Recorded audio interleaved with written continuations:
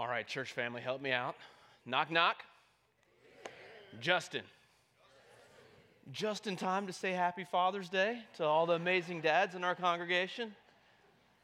What better way to celebrate Father's Day than a few dad jokes, right? I don't know what you plan to get your dad for Father's Day this year, but you know what the baby panda got his daddy for Father's Day? A bear hug. You know what they call someone who makes a dad joke who isn't really a dad? A faux pas. And we know that Father's Day isn't a Christian holiday per se, but we do know the Bible tells us that we should honor our fathers and mothers. And so if you were blessed with a dad who loved you well and invested in your life and was a good role model, celebrate that today. And in fact, I know some of you might be sitting by your dad, and if that's the case, maybe you just want to reach over right now and give him a pat on the back and say thanks. Say, good job, Dad. Yeah. And tomorrow, we will celebrate Juneteenth. And that date, June 19, 1865, was a significant step in our nation's history to form that more perfect union where we recognized that all men should be free because all men and women are created in God's image. And I'll just say, may God help us to be a people who would continue to champion freedom and justice and equality for all people. Well, I'm going to invite you to help me out once more, this time on a little bit more serious note. What do you see here? Do you see a duck? How many see a duck? Probably most of us. That was the first I saw. How about anybody see a rabbit?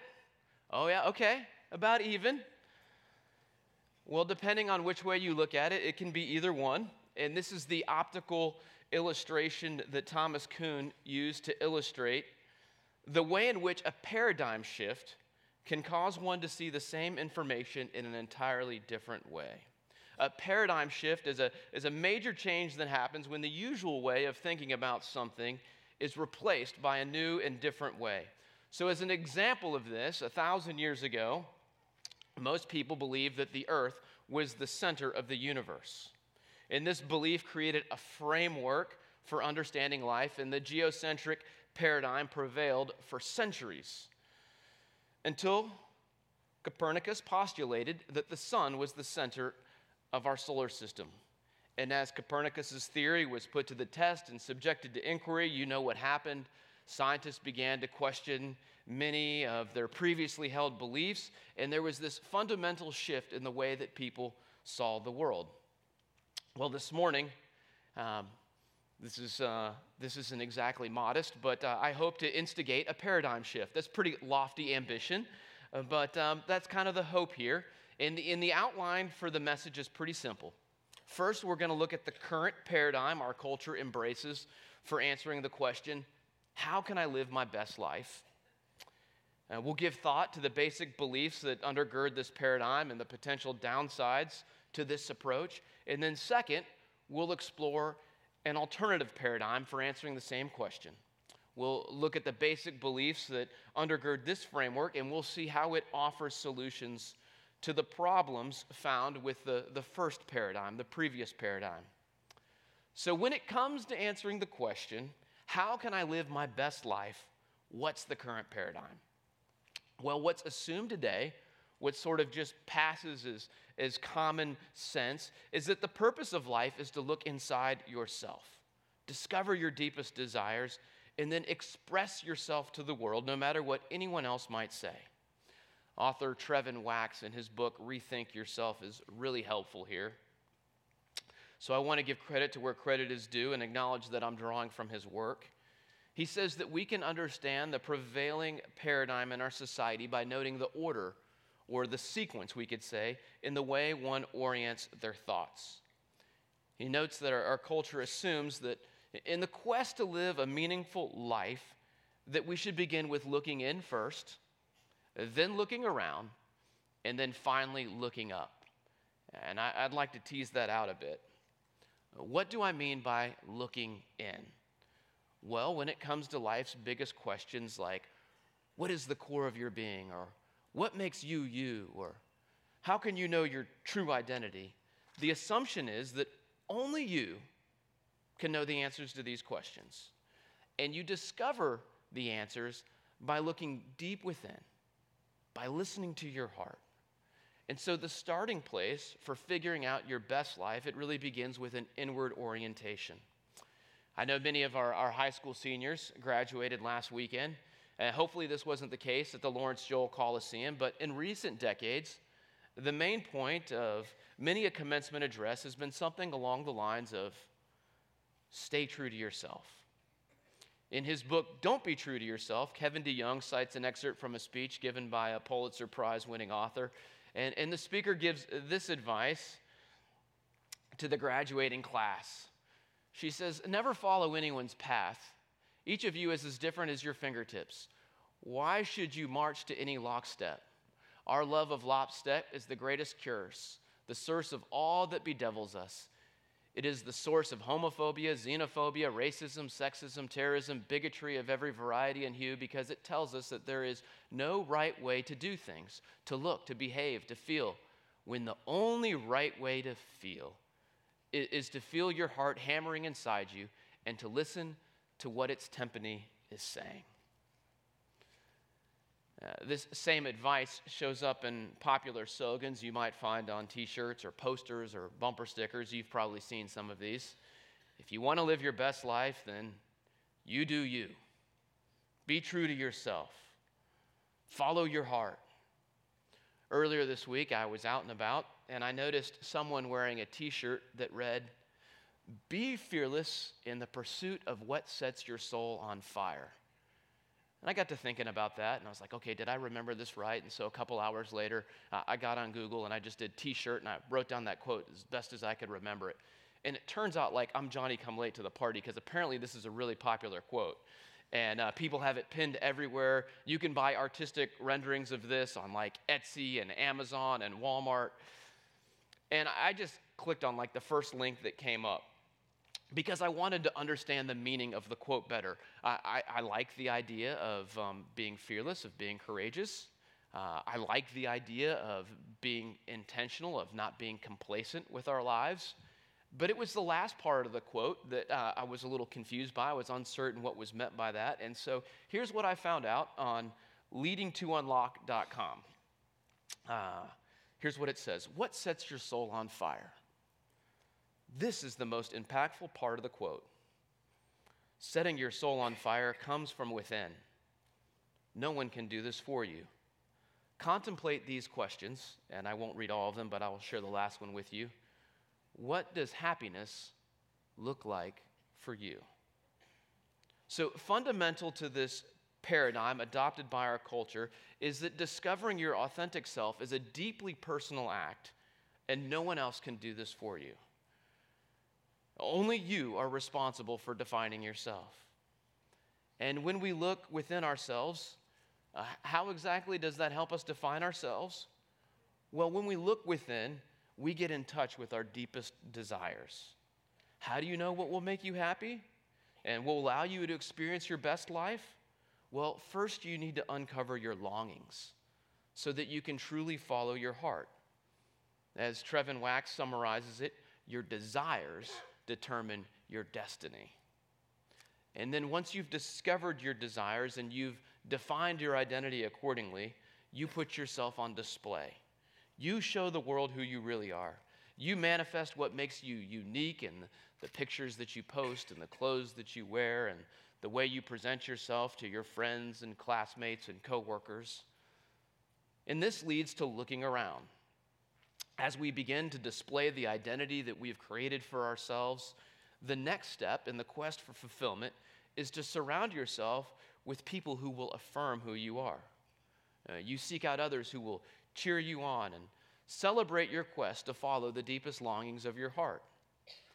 And for many, the quest for fulfillment ends right here, but others who look in and then around still get the sense that something's missing. And so they decide to look up as a last resort, as a means of adding a spiritual dimension to their lives. And this might come through attending a church service like this, or some spiritual disciplines, or maybe reading the Bible on occasion or some other spiritual literature. But here's what happens. If you begin with looking in, then your relationship with God is going to be established on your terms. The church simply becomes a place to receive assistance in being true to yourself. Said another way, religion is about marshaling support for a path that has already been chosen. It's about leveraging faith in the pursuit of your self-expression. And the reason that we can say, look in to discover yourself, then look around for affirmation, and finally look up for inspiration, the reason we can say this is a paradigm is because it's the default way of thinking for many in our culture. The approach isn't questioned. It's just assumed to be true. Especially among young people, there's the unconscious assumption that happiness and satisfaction come from searching our heart. A recent survey revealed that 86% of Americans, when asked about happiness, agreed with this statement: to be fulfilled in life, you should pursue the things you desire most. But let's think about that for a moment. What happens when we test the workability of what I will call the egocentric paradigm? Well, I'd say in the same way that looking through Galileo's telescope revealed some problems with the geocentric worldview, when we put the egocentric paradigm under the microscope, when we subject this to scrutiny, we'll see some complications. And I want to highlight just two of those. First, the paradigm assumes that our desires are an infallible guide. But doesn't life experience tell us that there needs to be a mechanism for questioning whether or not our desires will truly make us happy? Does anyone else know someone who's maybe chased long and hard after what they thought they wanted, only to end up feeling maybe a little empty or unfulfilled once they achieved it? If you want a biblical example, go check out the story of Amnon in 2 Samuel 13. He wanted Tamar, and eventually he got what he wanted, and afterwards he was still miserable. If you want a more contemporary example, you can listen to the lyrics of John Mayer's song, Something's Missing. What experience should teach us is that our hearts, and I'm referring to our hearts here as the seat of our desire, our hearts don't always tell us what will truly make us happy and fulfilled. Sometimes our hearts can lie to us. Our desires can deceive us. You see, the paradigm assumes that if we desire it, then it must be good for us. But how can we know if our hearts are telling us the truth? Or what happens, here's a good question, what happens when we look deep within our hearts and we have desires that come into conflict with one another? I mean, the fact that we can have competing desires is central to the subplot of every Hallmark movie. Hear me out on this. Here is the secret to a good Hallmark movie. Either the lead actor or the lead actress needs to be career-driven. They have to be striving for the next big promotion, the next rung on the ladder. But what happens is they find themselves in this small town that begins to grow on them, and they find it captivating and charming, and there's something beautiful about it. And so they want that at the same time.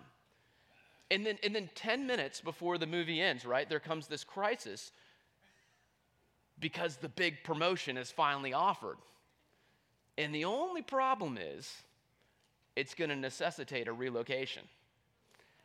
And so it's decision time. How do you know which desire is best to follow when your desires are at odds with each other? Do you just pick the stronger of the two desires?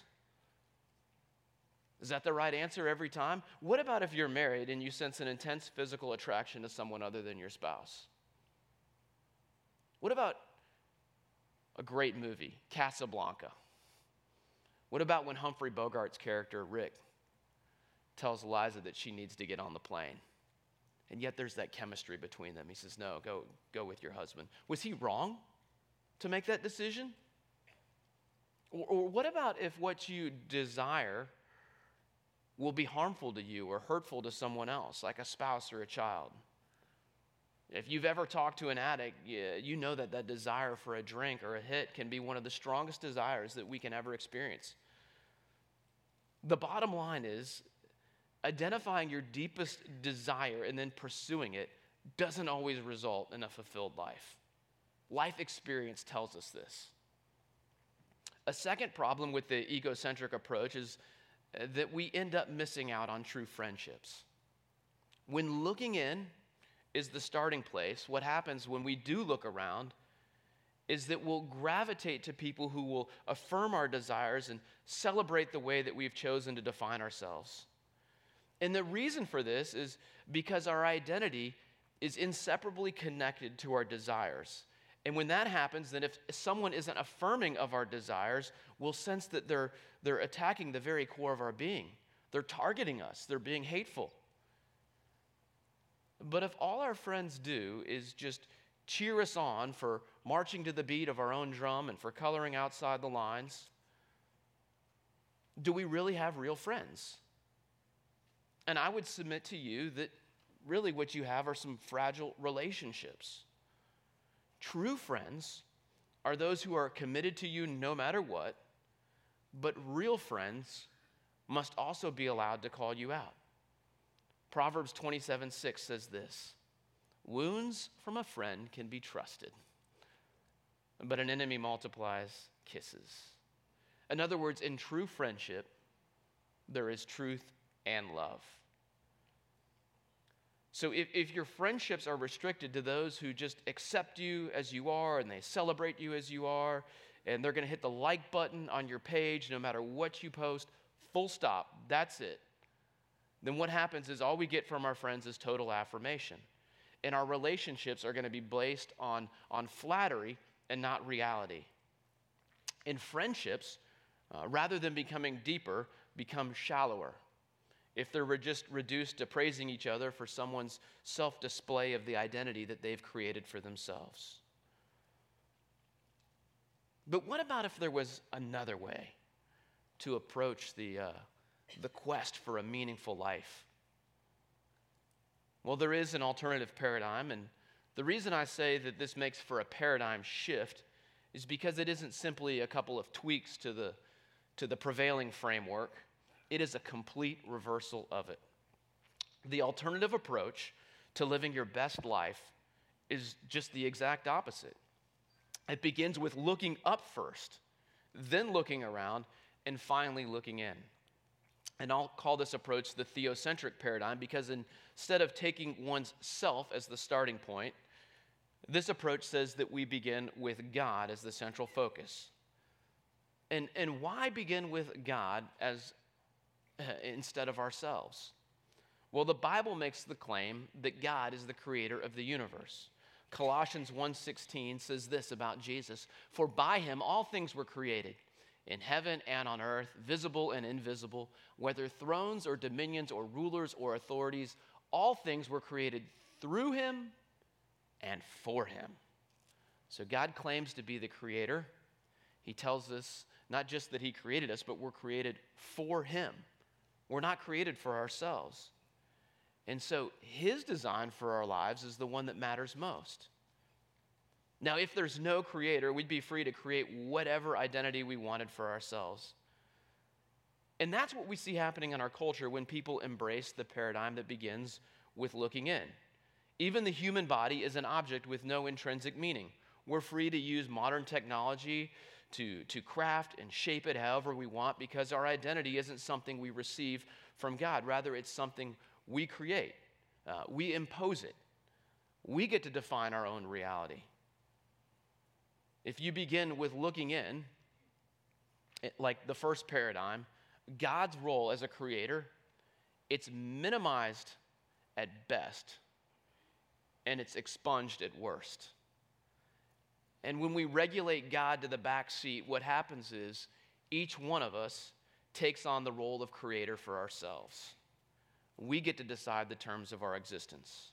We decide what will fulfill us and give our lives purpose, what our design is. And the reason these two paradigms are incompatible is because you can't have two creators. And when you embrace that look-in approach, what happens is you assume the role of creator. And we've seen that doesn't always work out because one of the reasons is we don't know ourselves like we think we do. But let's see what happens when we start with God.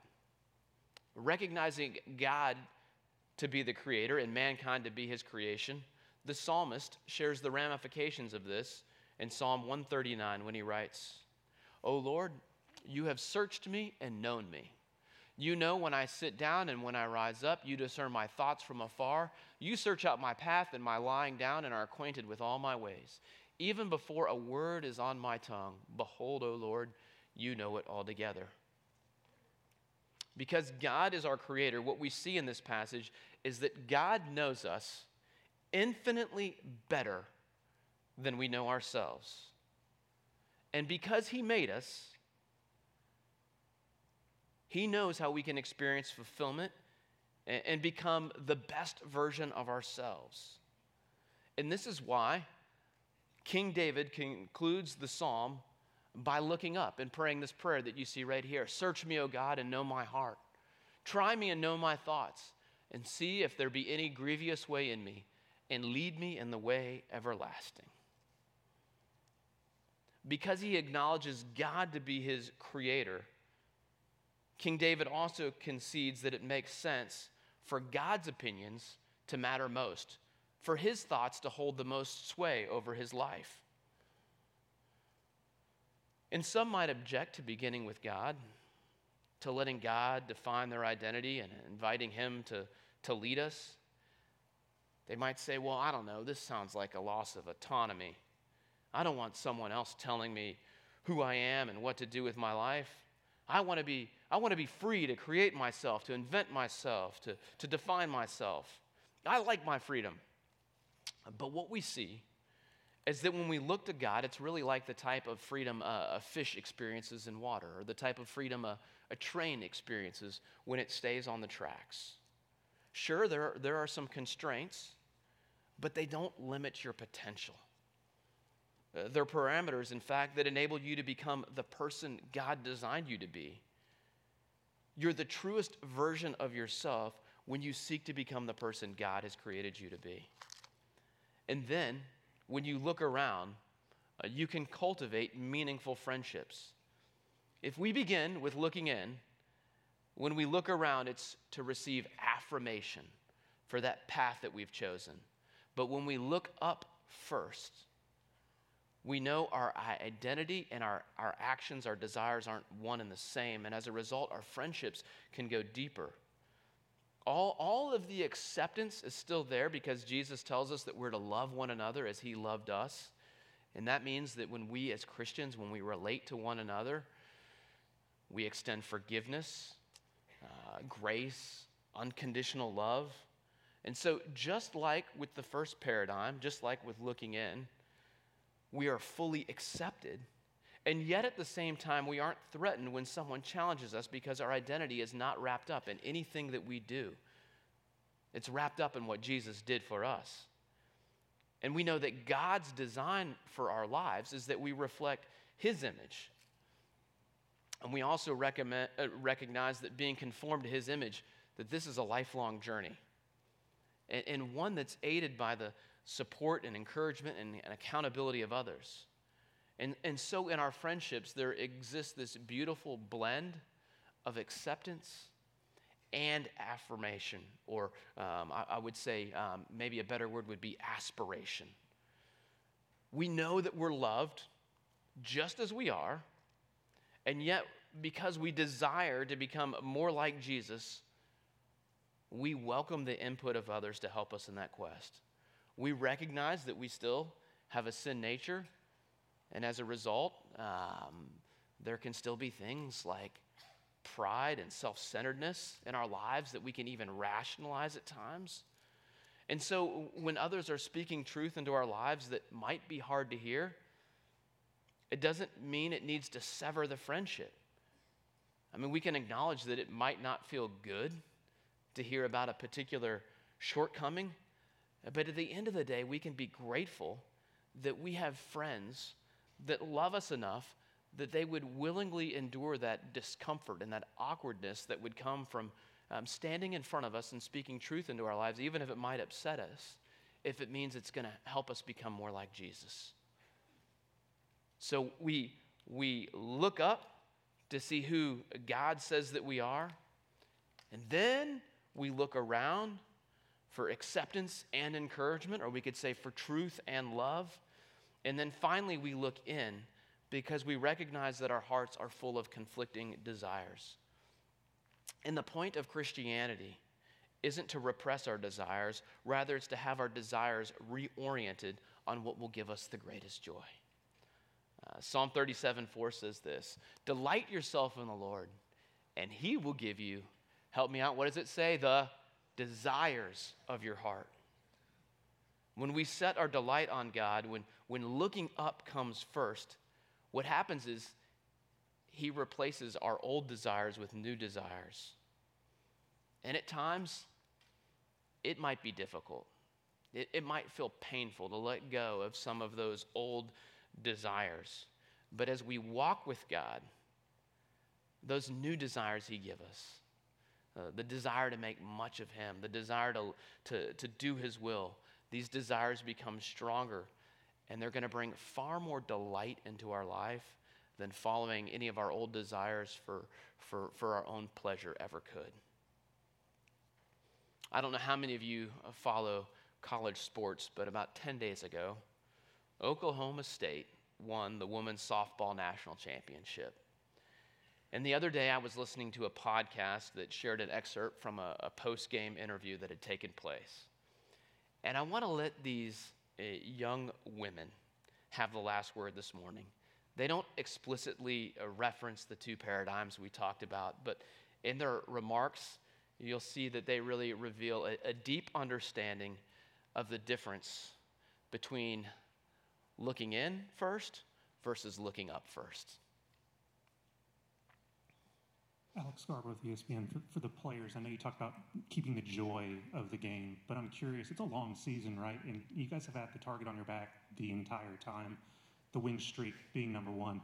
How do you handle the unique pressure that comes with that? How do you keep the joy for so long when anxiety seems like the thing that could very easily set in? Well, the only way that you can have a joy that doesn't fade away is from the Lord. And any other type of joy is actually happiness that comes from circumstances and outcomes. I think Coach has said this before, but joy from the Lord is really the only thing that can keep you motivated, just in a good mindset, no matter the outcomes. Thankfully, we've had a lot of success this year, but if it was the other way around, joy from the Lord is the only thing that can keep you embracing those memories, moments, friendships, and all of that. So that's really the only answer to that, because there's no other way that softball can bring you that, because of how much failure comes in it and just how much of a roller coaster the game can be. 1,000% agree with Grace Lyons. I went through that my freshman year. I was so happy to win the college. I've talked about this before, but I was just so happy that we won the College World Series, but I didn't feel joy.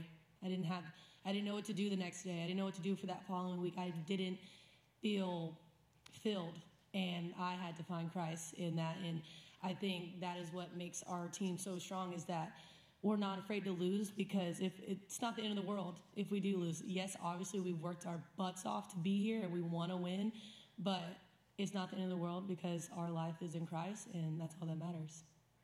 Yeah, I think a huge thing that we've really just latched onto is eyes up. And you guys see us doing this and pointing up, but we're really like fixing our eyes on Christ. And that's something where, like they were saying, you can't find a fulfillment in an outcome, whether it's good or bad. And I think that's why we're so steady in what we do, and our love for each other and our love for the game, because we know this game is giving us the opportunity to glorify God. Mm-hmm. And I just think once we figured that out and that was our purpose and everyone was all in with that, it's really changed so much for us. And I mean, I know myself, I've seen so much of a growth in myself with once I turned to Jesus and I realized how he had changed my outlook on life, not just softball, but understanding how much I have to live for, and that's living to exemplify the kingdom. And I think that brings so much freedom.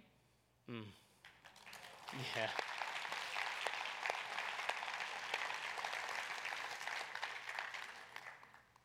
What a powerful testimony, huh? Here the ESPN throws them a question and they just, man.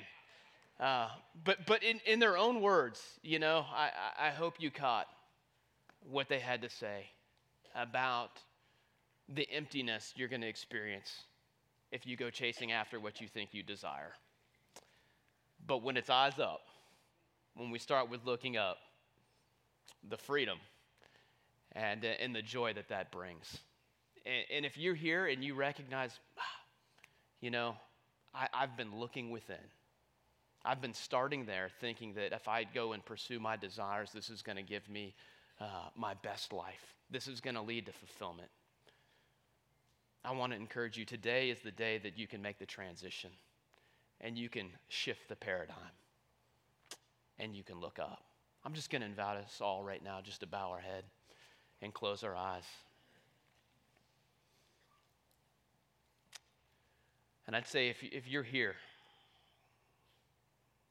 and you know the path that you have been pursuing has been leading to emptiness, and you want to experience some of that freedom and joy that those softball players were talking about, you can make the decision right now to look up. And as you look up,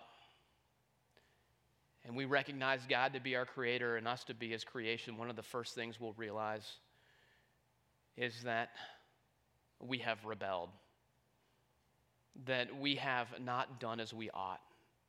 We have cast aside his design for our lives, and we've gone and we've chased after what we've wanted.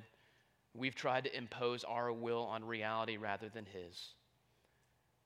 And so that relationship that has been severed, it gets restored when we place our faith in Jesus. And if you've never done that before, you can do that right now. You can just say a prayer like this. Jesus, I acknowledge that it's my rebellion. It's my sin that separates me from you. And I thank you that you came and you lived a life where you didn't rebel, where you were in complete submission to the Father. And I thank you that you would bear the penalty for my rebellion and that you would want to give me, just as a gift, your perfect righteousness. And I want to receive that now. Jesus, I embrace you as my Savior and as my Lord, and I want to follow you. Help me to do that now. Thank you for sending your Spirit into my life. And all God's people said, amen, amen.